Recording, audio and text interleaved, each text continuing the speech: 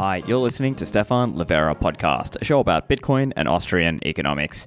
This show is brought to you by Swan Bitcoin, the easy way to buy Bitcoin and also learn about Bitcoin. Now, do you have any friends or family in your life who you really want to give the gift of Bitcoin? Swan Bitcoin makes it easy to do this. So you can give a gift of Bitcoin, your friend or family member will receive an email and they will get your custom message inside the email and they can then claim that gift. They can create their account and convert the USD value into Bitcoin. Now, you're not just giving the gift of Bitcoin, you're also giving the gift of Swan's world-class education and customer service. So this is a great way to help your friend or family member go down that Bitcoin pathway and take the orange pill. If you're interested, go to swan.com/gift. Do you need an easy way to set up and take Lightning payment? Voltage can help you. They are paving the way as the leading enterprise-grade Lightning solution for anyone building on Layer 2. So whether you are an entrepreneur or you're working at a company, or maybe you have friends who are running a company and you want them to accept Bitcoin, get them to check out Voltage. Voltage can help you by making it easy to spin up your Bitcoin node, your Lightning node, or your BTC Pay Server node. Voltage helps to integrate Lightning and payment infrastructure into your solution, and you don't have to waste time with maintenance and integration. You can just deploy and iterate faster. So whether you want to route payments, build your small business, or scale an enterprise company, Voltage is the answer. Don't stumble on your own infrastructure. Go and get started at voltage.cloud. Lend at HODL HODL is a peer-to-peer Bitcoin-backed lending platform, so you can use this platform to go into an over-collateralized loan where you put up some Bitcoin and you borrow stable coins against your Bitcoin. This is done in a peer-to-peer way where people go and put up their offers or accept the offers that another person has put up. And so you can select the terms, the interest rate, and how much you're looking to borrow, and you can find a counterparty. And with this setup, you are not rehypothecating. It's all over-collateralized and fully reserved. Also, HODL HODL are the operators of Baltic Honey Badger, which is one of the big Bitcoin conferences in Europe. This will be in Latvia in early September. So go and check that out. The website is baltichoneybadger.com, and you can also check out the platform lend.hodlhodl.com. So for today's episode, my friend Tuur Demeester rejoins me on the show. For those of you who don't know him, he's a long-time author, analyst in the space, and he is a former fund manager also. So we chat about his views in terms of macroeconomics, interest rates, deleveraging, trying to make money in Bitcoin terms, as well as this question of the panic of 1907 and some of the parallels with Bitcoin today. We also chat a little bit about full reserve banking models as contrasted with fractional reserve banking and whether this Bitcoin bear market will last long. Tuur, welcome back to the show. Hey, Stefan, how's it going? Going well. It's been a wild week or two in Bitcoin land, and there's just so much going on. So I wanted to chat with you as well. You've been tweeting some stuff out and sharing some insights as well. But let's first get your view on where things are. Actually, this might be an interesting question. Would you say in the last few weeks is when we realized we are actually in a bear market? Yeah, I mean, honestly, I was surprised, and I think many other people were too. And I think I might have been a bit blind to the amount of leverage that built up in the system. It's just like, I don't know, like I don't like counterparties that do risky stuff and that are hard to figure out. And I mean, I think it's just also in general, you stick with what you know. And if you've been in the space for a while, like there are certain companies you know and trust. And so there's like, even today, I was just like reading about, I forget the name now, Voyager. It's like apparently some large exchange like I'd never heard of. So it turns out these guys have been doing fractional reserve banking and are probably getting in trouble now. So yeah, I mean, it was a surprise to me. Like I knew things were bad, but man, things were worse than I thought. And like after I kind of, recovered from like a slight heart attack, like what's going on here? I feel really good about this. Like this is like creative destruction at work, and I think it's a kind of a, it's going to be painful for a lot of people, but I think it's a needed cleansing before we can actually go off the races. And the beautiful thing about the Bitcoin ecosystem is that we can actually delever. Like there are no too big to fails. Like just, we had Mt. Gox, which at the time custodied or was supposedly custodying 7% of all Bitcoin in circulation. So Bitcoin survived just fine. So there is no magnitude of like a Wall Street type crisis that Bitcoin could not survive.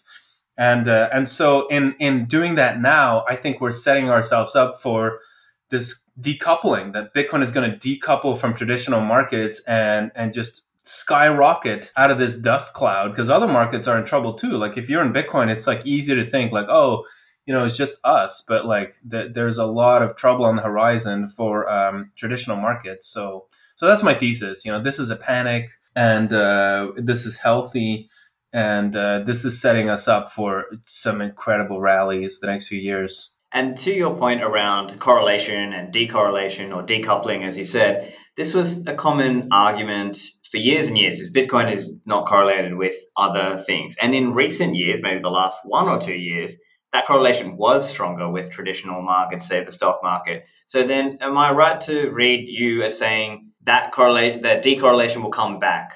Yeah. Every time, it's like every time a lot of people say like, oh, Bitcoin is so correlated, this and that. It's like, I mean, okay, well then just express stock markets in Bitcoin and look at what you see. And of course you can see, it does tend to go like there's this sideways triangle pattern that you see. So it does tend to go in a range, trade in a range for a while, but then Bitcoin has that rally that, sets your hair on fire. And that's where everybody else is left behind, and that just has happened over and over.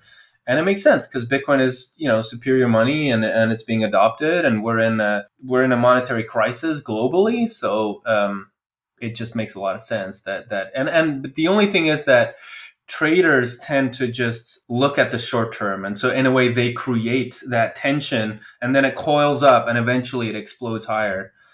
And with the broader markets, it's probably also fair to say that there's not a lot that people are happy sitting in right now, because even someone who is doing the 60-40 stocks and bonds, they're not really that happy right now.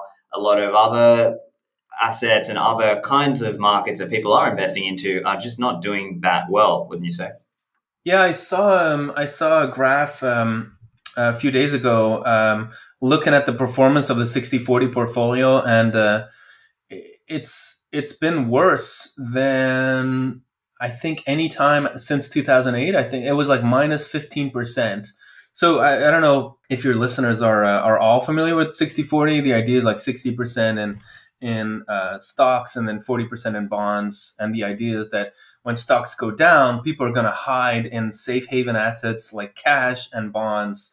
And so then the bonds are going to go up and compensate for your loss. But so bonds are going down. So that's a weird thing. And like people are starting to have to look into, I saw this real estate guy, like a real estate construction specialist. And he was like, trying to like look back in historical data, like, oh, what happens when inflation goes up? What happens to housing? And like he had this data set that started in 1990. It's just like, no, you got to look further back.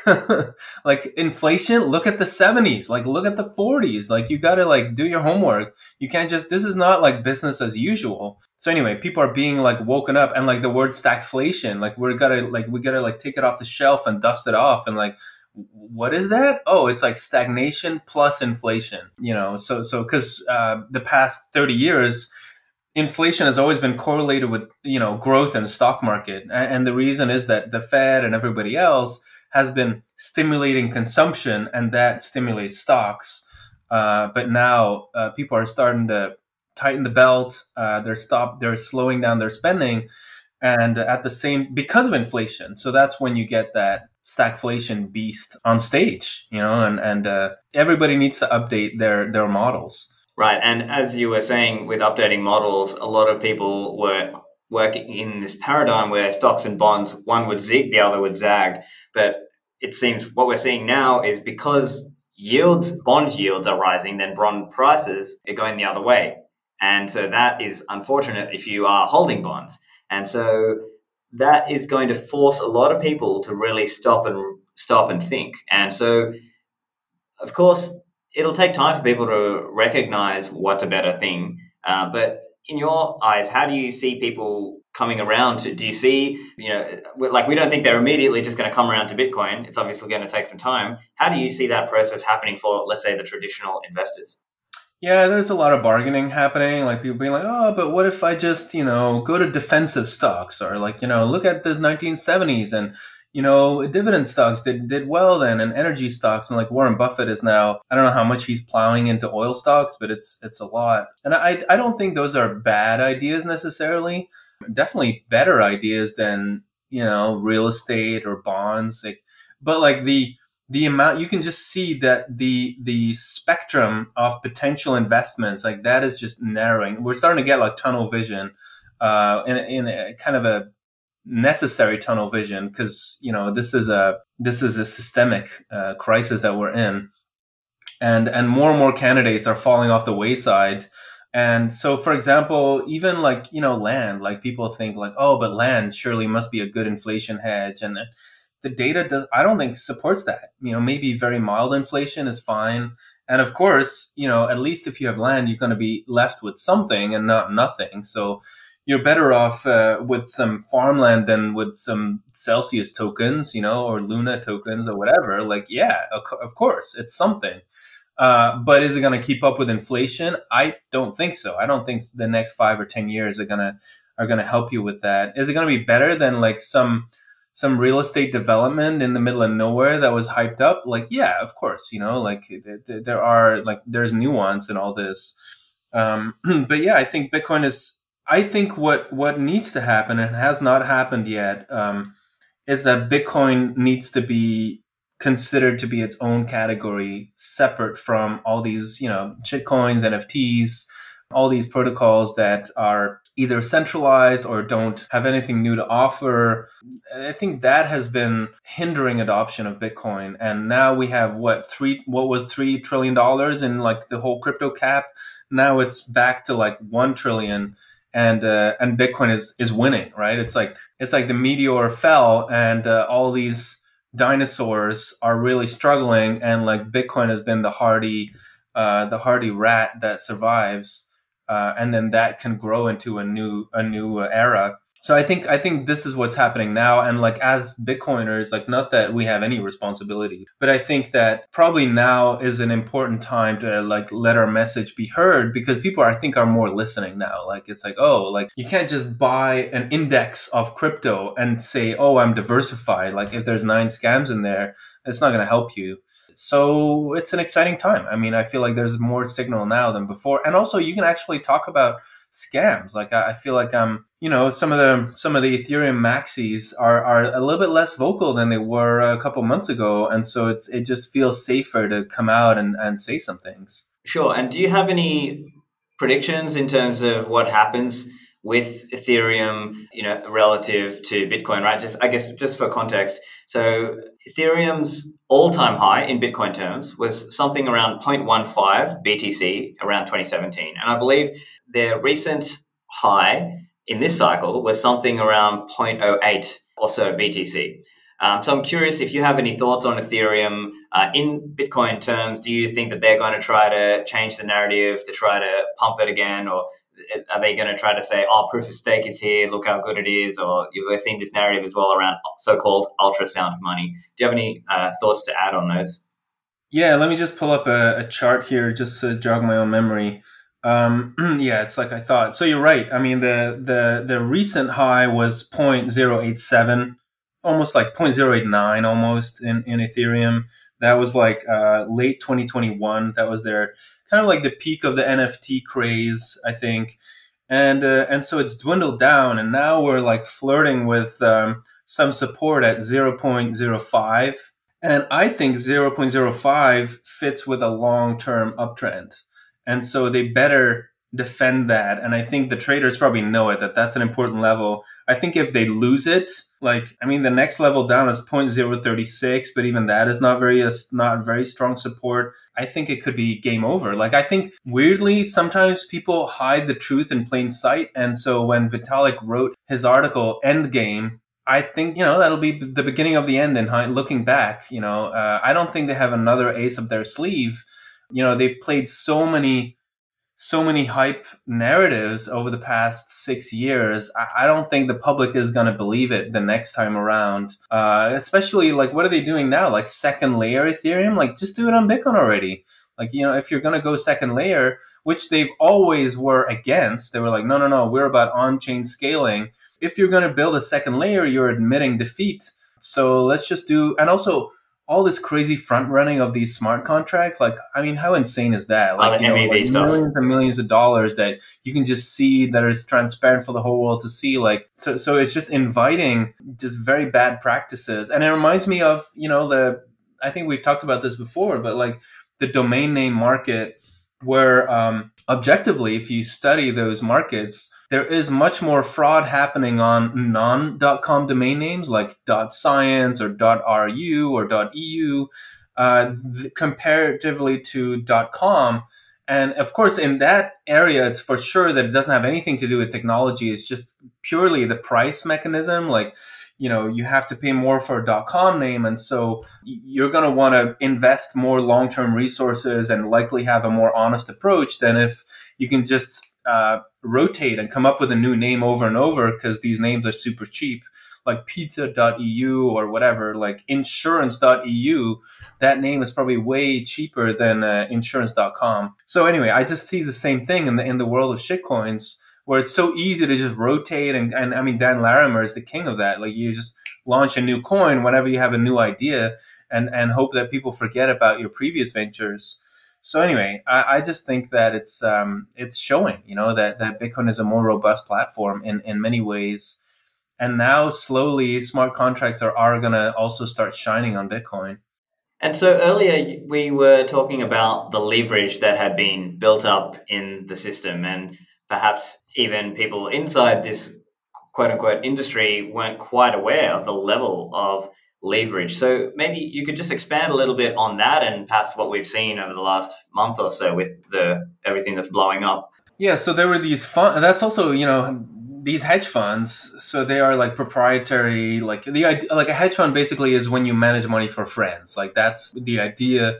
And so you have less accountability. You need to be less transparent because you only take money from high net worth people, because you don't like actively market your fund. That's the original idea of a hedge fund. And so you have all this stuff happening, and there's no way to audit what's going on. And by the way, I don't think this model is bad. Like, I ran a small hedge fund. Like, I don't think this model is bad, but it just kind of explains how it's hard to know what is going on in the market until it unravels. Like, it's like what Warren Buffett says, like, when the tide recedes, that's when you see who's been swimming naked. Yeah. And so we had these algorithmic stable coins collapsing, which was predictable. And then they were invested in by Three Arrows Capital, and then they started to collapse. And then there were these shops that were offering people yield on their Bitcoin, which we can talk about because I tried to do that with my fund.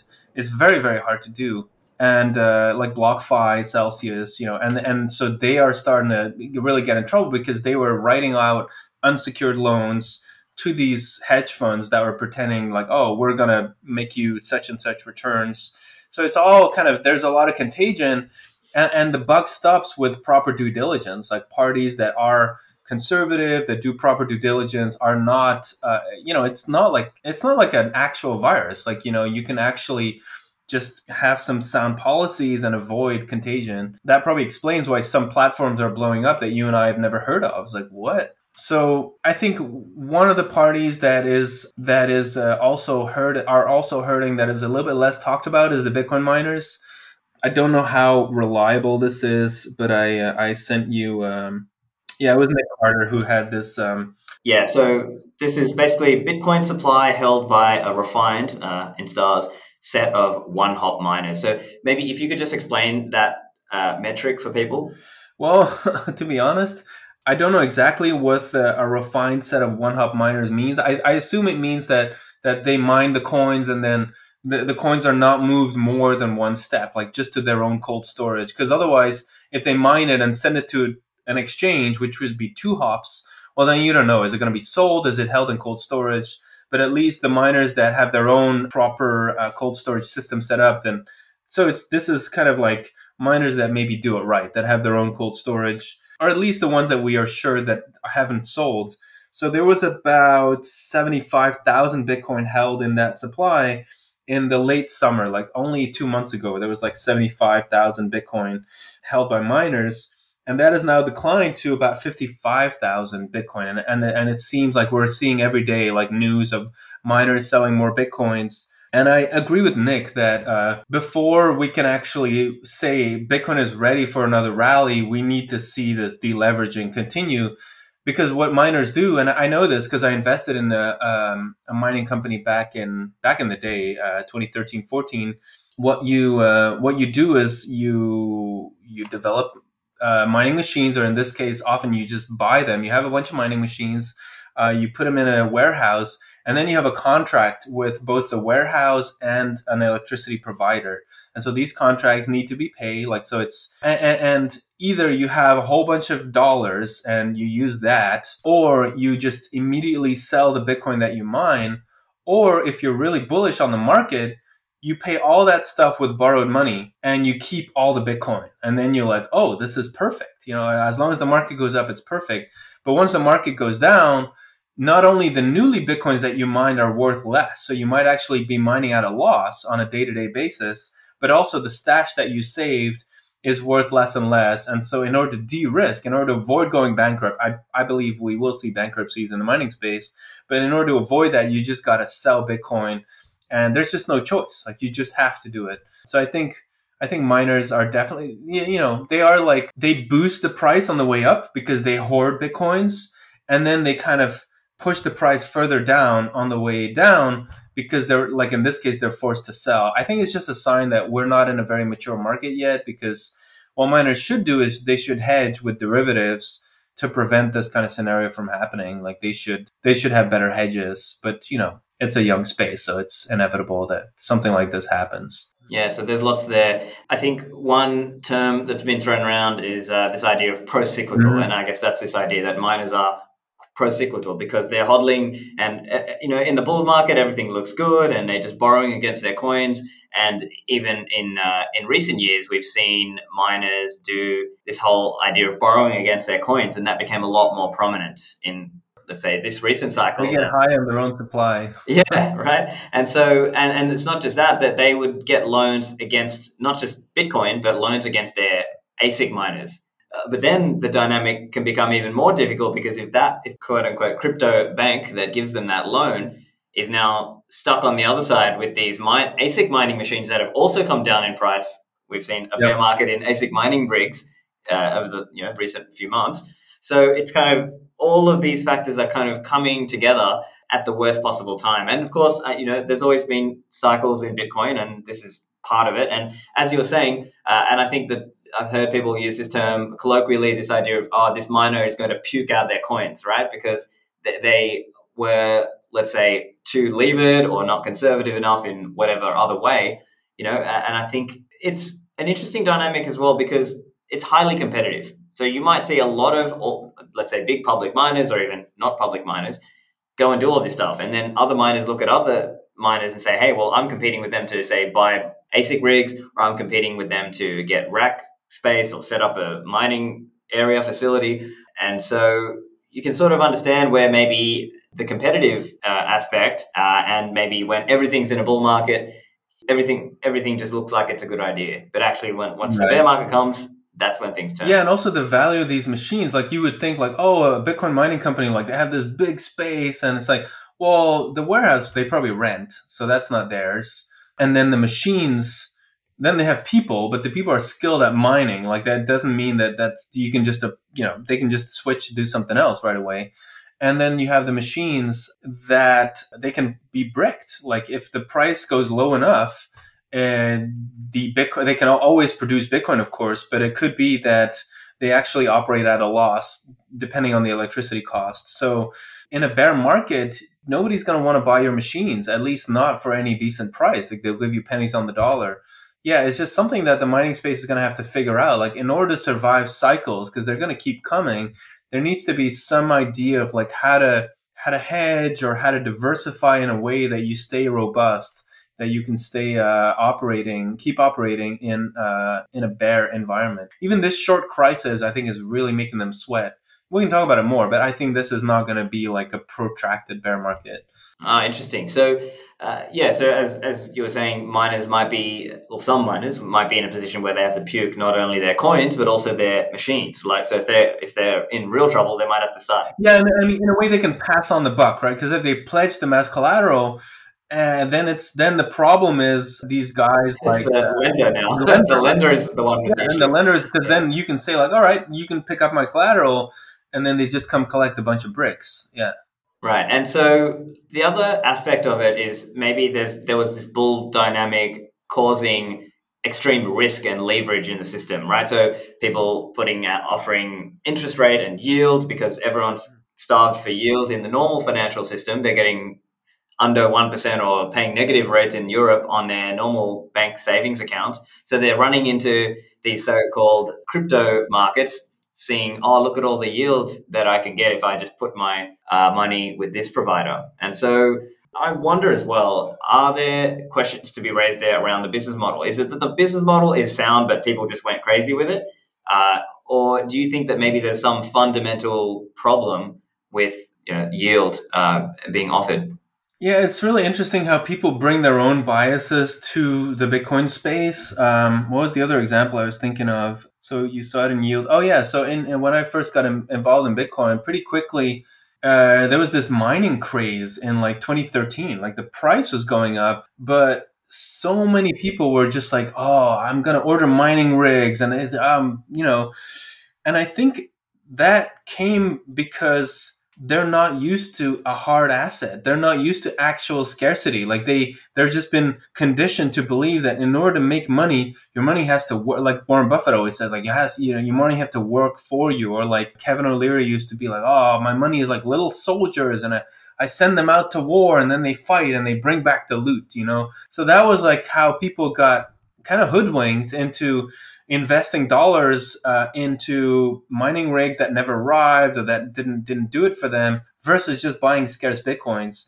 And so I think similarly, the new generation of Bitcoiners, a lot of them were conditioned that you got to make your money work for you, and you need to like find a yield somehow, kind of not sitting down and being like, hey, but well, like if my money is actually scarce, I don't need interest to compensate for the dilution every year. I don't need that. I can just kind of focus on keeping it safe. So I think it's a little bit easy to say like, oh, people are just greedy. It's just like, I don't know. There's a variety of factors at play.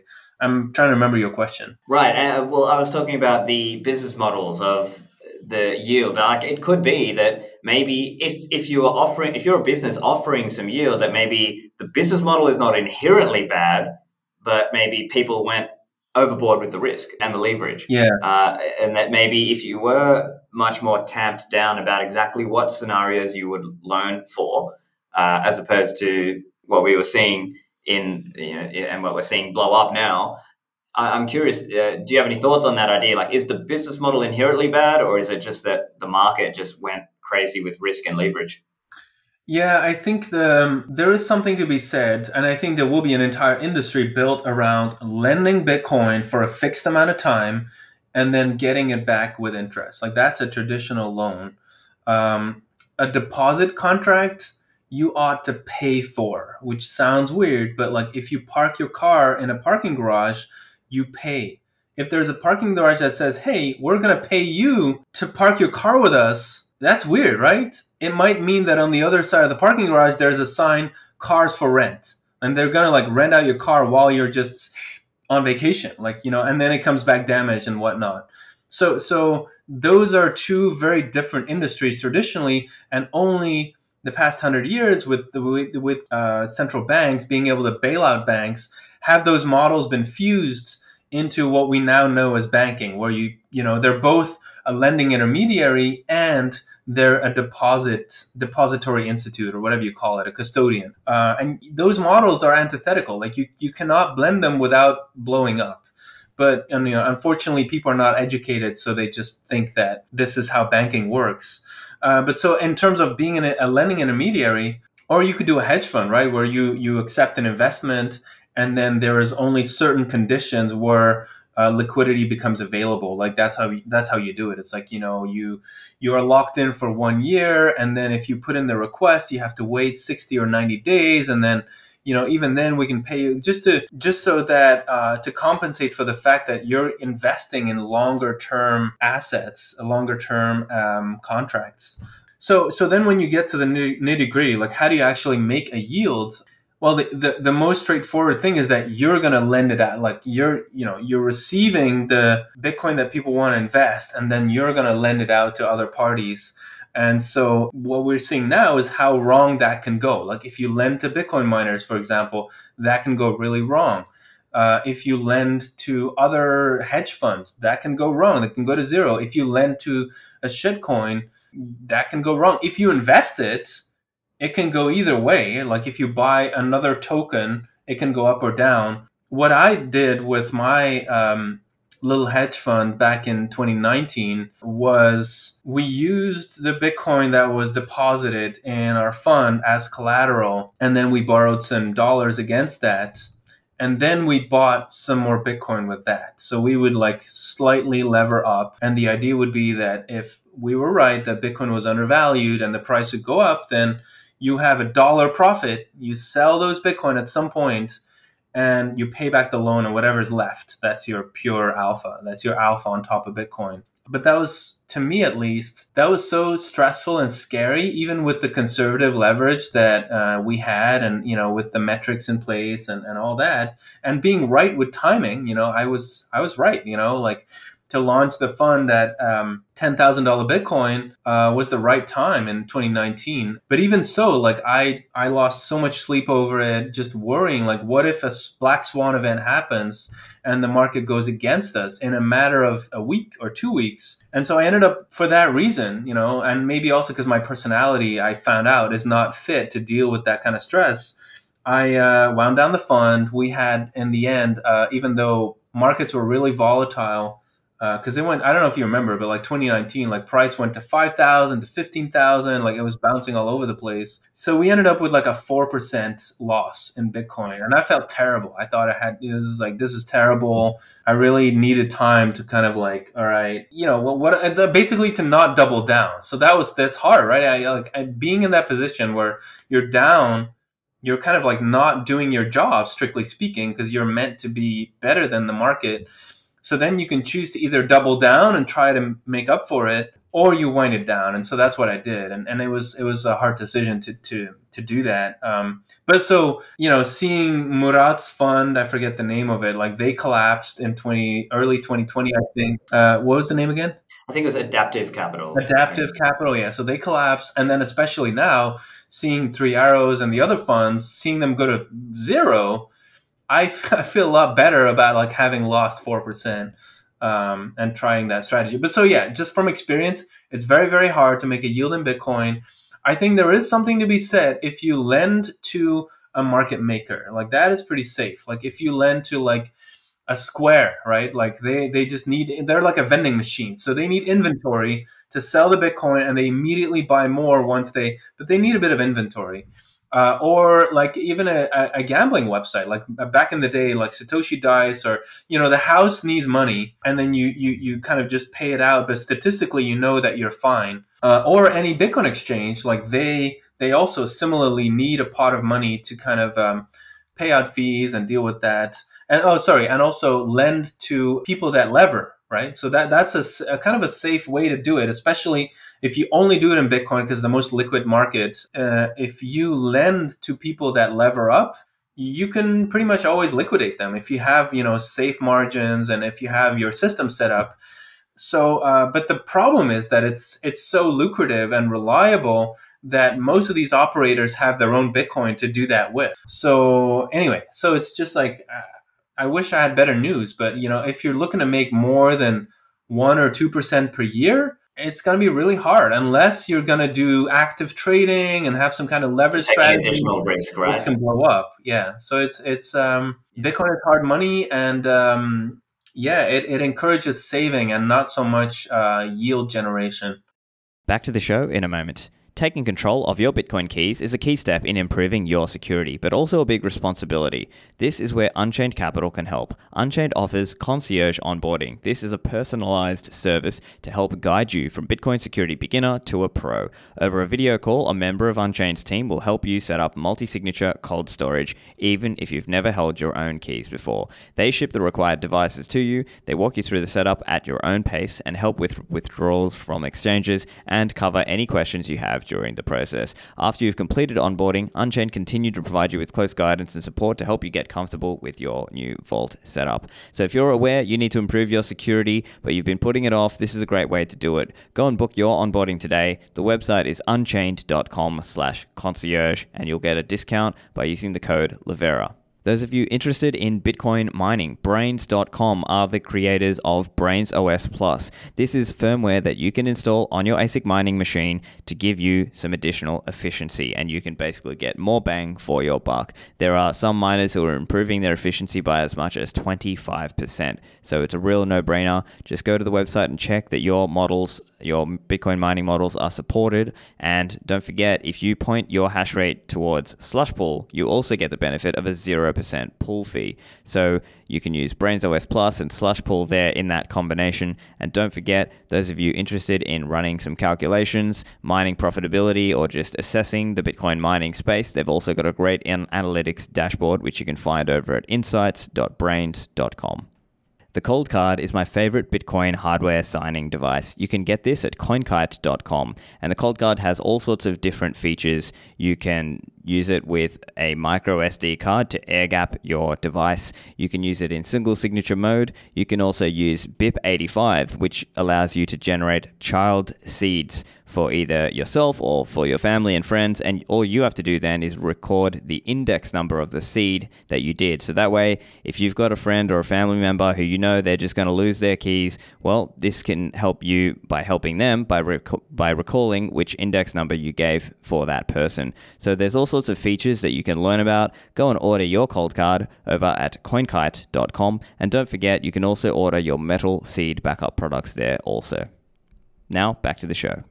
Right, and I think that's a good point. And the way I'm interpreting you there then, it's saying essentially that it's not that the overall business model is totally flawed. It's just that the actual return and the sustainable yield that's possible without taking like very, very high levels of risk is a lot lower than what people were perhaps being promised. And certainly not the Luna UST Anchor protocol with 20% return, obviously not sustainable.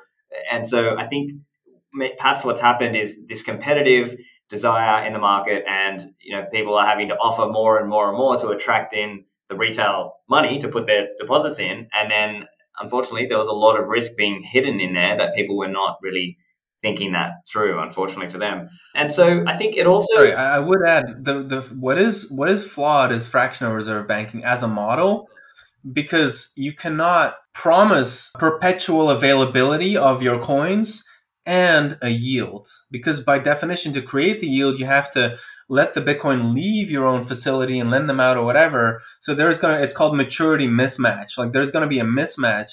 And so that means that when there is a bank run, you're going to, look at the movie A Beautiful Life. That's a bank run. People cannot access their money. That's what we're seeing now in Voyager. They're like reducing the amount of money that you can withdraw. To me, that's dishonest. It's like, either you have a lockup and you're transparent about the risk, or you're just a pure custodian, you're boring, and you charge money for custody. Like that's what I think is what it should be. Of course, yeah. And so this also very deeply gets to that question of, should the industry tolerate rehypothecation? Should the industry tolerate fractional reserve banking? And obviously, I think you and I are probably aligned on this idea that no, we should just be operating in a full reserve banking world. And of course, there's a big debate about this, right?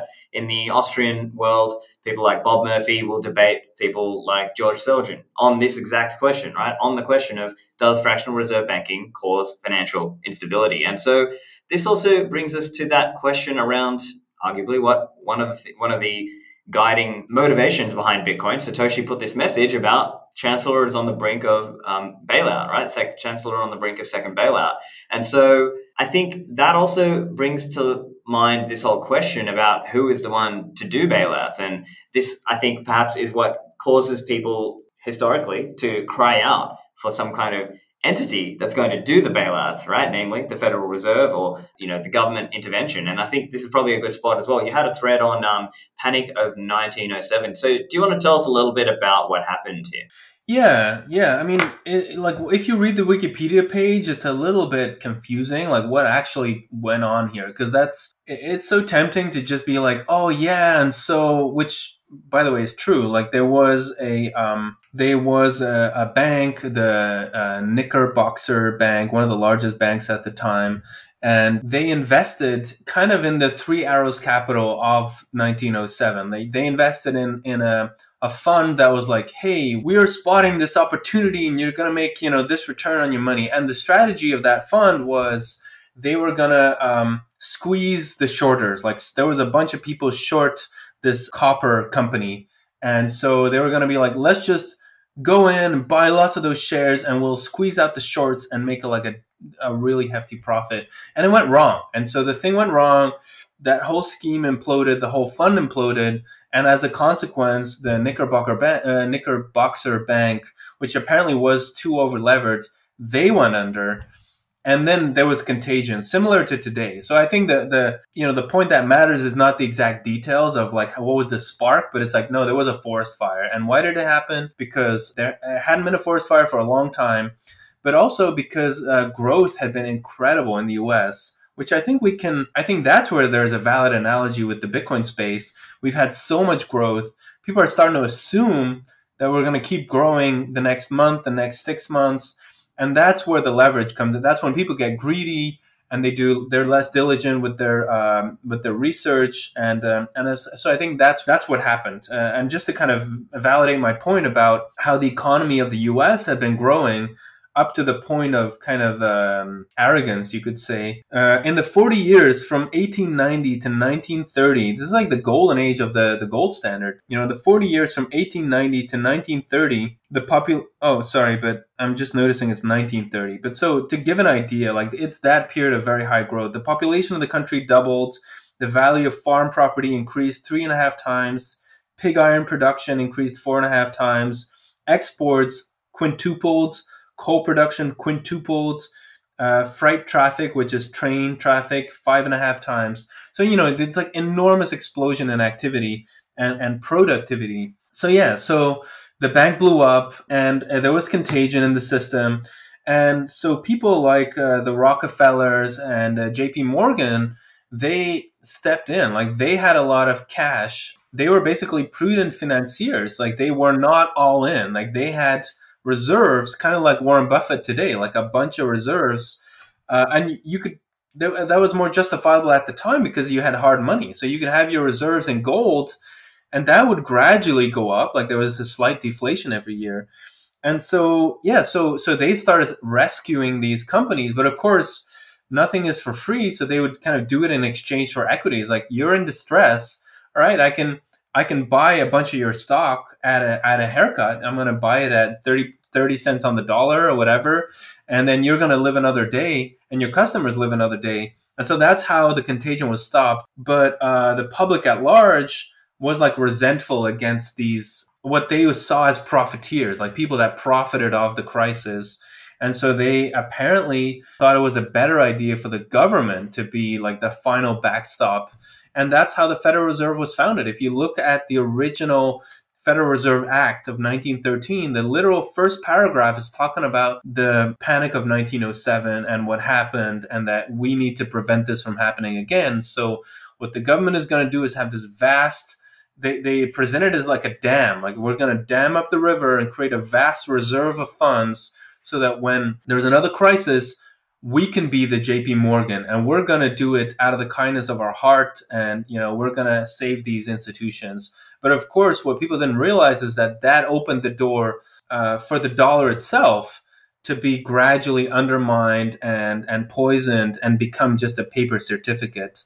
So in the end, the cure was way worse than because the 1907 crisis only lasted 18 months. Like the stock market almost entirely recovered in 18 months. So there was not like mass unemployment. It wasn't like a Great Depression at all.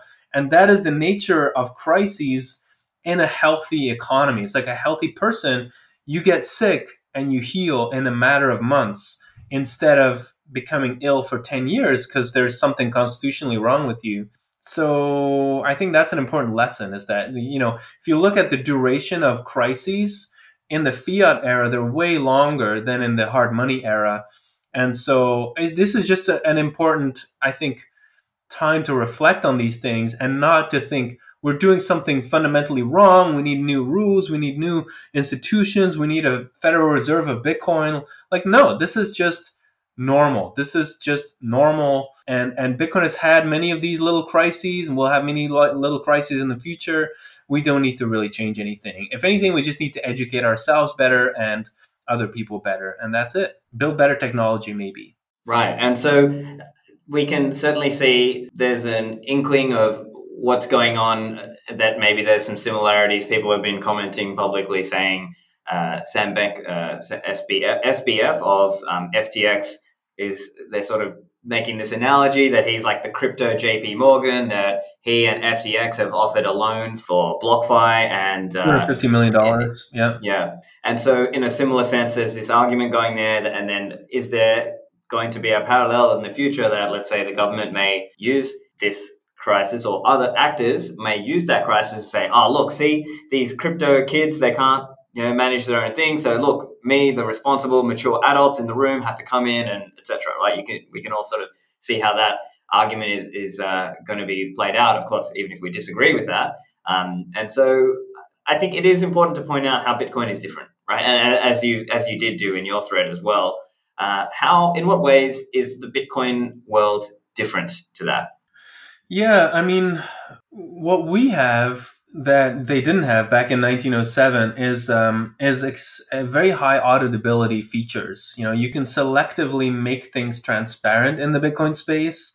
And so, for example, collateral can be monitored, and it's always there. You don't have to just rely on the word of somebody else. And it's not like magic that, but it's a factor. It's something that can help. It's not a silver bullet, I think. And because it's true, that you don't, if there's overlapping claims on the same Bitcoin like that, it's a bit tricky. Like, presumably, if people pool their insights, maybe then it's for cryptographers to figure out whether we can do that. But there's definitely, for sure, there's much more possible than with gold. Like, auditing gold is a nightmare. I think the last official kind of somewhat of an audit of the Federal Reserve was like 1953, Fort Knox, like if the gold. So auditing gold is really, really hard. Much easier to do with Bitcoin. You can do it from a distance. You don't need to physically be there. It's so much better. So technology-wise, that is a factor. Multi-sig, of course, allows us to not only reliably store Bitcoin, but not have to trust on one counterparty. Like, I think in the future, we're going to not have custodians so much as we're going to have key banks, like banks that are known to store keys, and then they will collaborate to store particular pools of Bitcoin in a multi-sig fashion. So that you can have a bank in Australia and a bank in the US and a bank in South Africa all collaborating, securing the same multi-sig wallet. So it just ensures against a lot of political risk. And so the fact that Bitcoin is maybe that's another factor. Bitcoin is digital.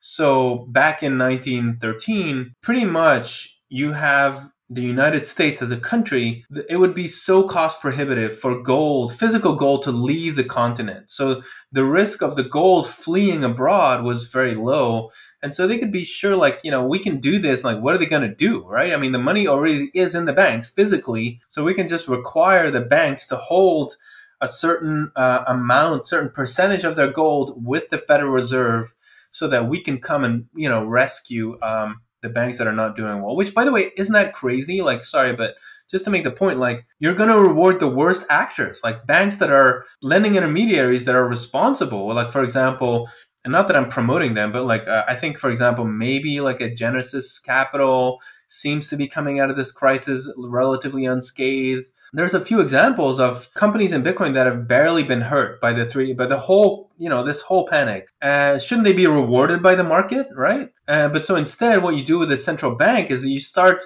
subsidizing the worst actors who take the biggest risks. And then you get a really rotten system. So anyway, so I think that the fact that Bitcoin is digital and there's always the risk of the capital just fleeing abroad, even if it's technically still owned by U.S. citizens, I think that is going to also prevent some of these wild ideas of like, let's just pool together all the Bitcoin. Right. And so it's certain technological aspects and arguably even maybe a cultural aspect of Bitcoin, this whole not your keys, not your coins culture, I think, because what are the things that help governments drive us down into this pathway that we're in with fiat currency? One of them, as argued even by many Austrians, but Guido Hulsmann makes the argument really well in The Ethics of Money Production, is this idea that with government legal tender laws, they force us to consider the IOUs all as equivalent. Yes. So as an example, if you have an account at Wells Fargo and I have an account at Chase or whatever, we treat all our IOUs the same because of legal tender laws. And so there's maybe a bit of an argument there, right? So I guess now let's transpose that into Bitcoin land. It would be like saying you have an IOU at, let's say you have some coins at, Cash App, and I have some coins at Swan, and treating them all the same. But in a self-custody culture, you don't have to trust that the IOUs are the same. And we don't treat them differently, right? We don't say, I'm assessing, whichever lender, like Celsius as a bad actor. So in my mind, I'm going to value their Bitcoins below par, right? I'm not going to treat the Bitcoins held there, right? But let's say it's a reputable actor. Okay, I'm going to hold them at par in my mind mentally. Like, okay, coins held here are 1-to-1. So I think that also plays into it as well, this idea that we should really be more cognizant about where it's an IOU versus it's actually coins that you hold in your wallet, not your keys, not your coins. Yeah, and we saw this in the last days of Mt. Gox, when the market was starting to feel like, oh, this thing is going really wrong before the official bankruptcy, the official failure. You saw that Bitcoins there were trading at a discount. So they were cheaper because they were Gox coins. They were locked into Mt. Gox, and you just didn't know if you would ever see them again. And then interestingly, this is just a side note, but interestingly, actually Bitcoin traded at a premium on Mt. Gox before that. And the reason was that people that had coins stuck there, they wanted them out. But they were Gox was throttling the amount of Bitcoins that were allowed to go out. And so what you would do is you would sell them on the platform and get your dollars out. And so because a lot of people it's like literally the showing that people were trying to exit. They were all kind of pushing towards the exit. And so they were bidding against each other to get dollars for their Bitcoin on the Gox platform and then get the dollars out. And of course that failed too. But it's just interesting to see how if you allow a market to operate, there's so much information communicated by the price. Yeah, so I think maybe that's really the lesson, is to basically people need to assess which parties and companies they work with. And if a company goes under because they did some bad risk management or they took the wrong risk, then they should be allowed to fail, right? I think I've always advocated for diversification, and I don't mean shit coins. I just mean like diversify the ways in which you store your Bitcoin, because we are fallible individually, but also institutions are fallible, and so just consider that. I think that's probably one of the wisest things you can do if you own Bitcoin. Right. And so for listeners who are thinking, okay, are we staring down the barrel of a long bear market, or do you think it's going to be a shorter one that, okay, it might take some time? Do you have any thoughts on that? Yeah, I don't think this is going to be a protracted bear market. Definitely, it's probably obvious, but there's definitely been, let me pull up this chart for myself. Definitely there has been, the hubris is fleshed out, right? I mean, people are not overconfident anymore, which is always good. Also, the actual leverage is being fleshed out. Somebody messaged me that they were managing funds back in 2008, and he said in 3 days all the leverage was fleshed out, and it's because it's so contagious. It just cascades, and so that only lasts so long. I do think miners need to capitulate. That'll go slower because they don't get their margin call right away. They get this slow trickle of they have to pay every month. So that can take longer. But then Bitcoin is so small still. It's less than $1 trillion. And we're just seeing the assassination of every single asset class globally. Now, of course, stocks are down. So people are like, okay, if I sell my stocks, like what the hell do I buy, right? Or if I want to diversify, what the hell do I do? And I think the thesis of the Wall Street types of the world is, okay, the Fed is tightening, so we're risk off. This is all risk off, risk off. So just dollar-based assets, very short-term, maybe very short-term bonds or something like that. But I think the market is underestimating how quickly the Fed can change and pivot. And I think we're already seeing signals from the Fed. I think I want to claim the hashtag Powell pivot, because I think it's going to happen. And we'll all talk about how Powell has pivoted, that he goes from playing the hard line, pretending to be Volcker, but he can't, to more soft talk, because the White House is exerting pressure on the Fed, because people are hurting because of inflation and everything else, that the politicians clearly are saying hey, it's bad enough that we have inflation. You guys are going to create a recession on top of it. No, we have elections coming up, 2024 is elections. So I think they're going to turn dovish. Maybe I'm no Fed expert, so this is just pure, amateur speculation. But I think maybe a few more mild hikes, and then they're going to call it a day. There's some stuff blowing up in Europe today. The banks are in terrible shape in Europe. The Eurozone keeps printing money. They're not easing. They're not tightening. Japan is going crazy printing money now. Japanese yen has dropped below 20-year support on the charts. So I think the Widowmaker trade is finally paying off. There's finally people that are shorting Japanese bonds. They always lost money the past 30, 40 years, but now is the time. And I think Japan is going down. So basically, the dollar is the last man standing. And I just don't see this tightening continue for very much longer. Maybe a bit, but we're also even seeing U.S. government bonds yields spiking. So they're going to have to ease more pretty soon. Anyway, so that's my take, is that Bitcoin, we're in a way, it's great that we're first. We're the first to have a serious correction. All the leverage is flushed out. I think that's kind of how I opened this interview, is this is just so healthy. It's we're going to be so laser focused. We're going to have a massive rally, and I don't know when it's going to start, but I suspect that this whole crisis will be over probably in 12 to 18 months, maybe two years tops. But it just doesn't make sense to me that we were barely 2019 was still bear market, right?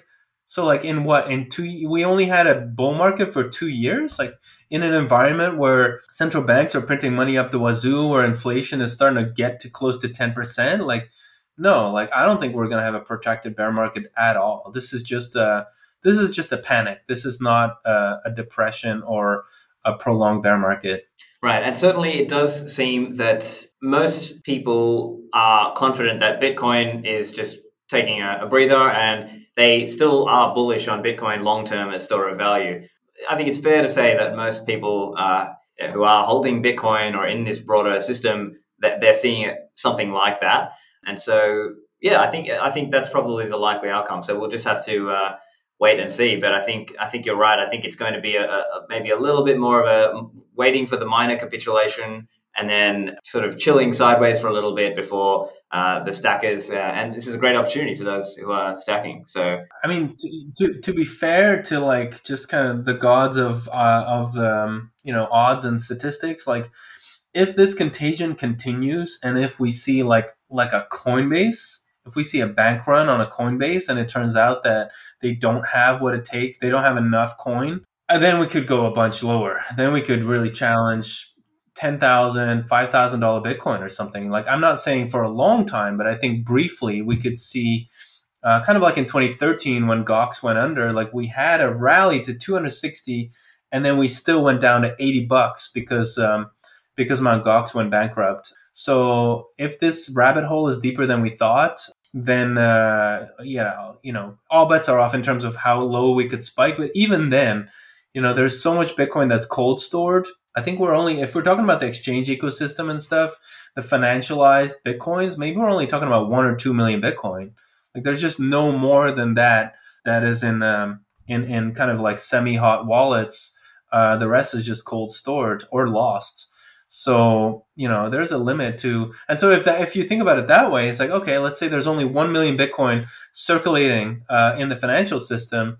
Well, then if Bitcoin spikes down, let's say it drops to $5,000. Well, then you could scoop up all those Bitcoin with $5 billion, right? You could just kind of set a bid order, like, work with some large prime broker who has access to all the trading desks in Bitcoin, and just put a firm bid at $5,000 Bitcoin, and you gobble up every single Bitcoin that becomes available at that price. So $5 billion is not a lot of money. So, so that's why I'm like, I don't think we're going to go below 10,000, even in a bad case.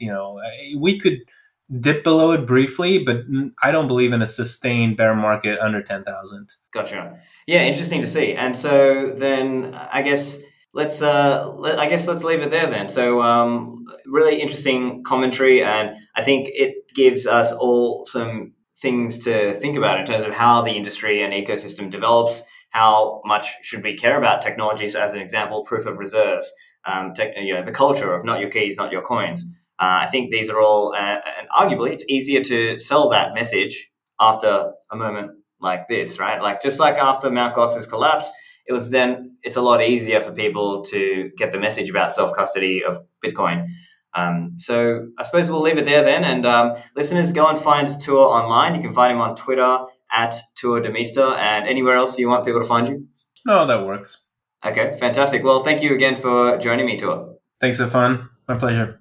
If you're interested in the links for the thread that Tuur wrote or the Panic of 1907, you can find all the links as usual at my website in the show notes, stefanlivera.com/387. Thanks for listening, and I will see you in the Citadels.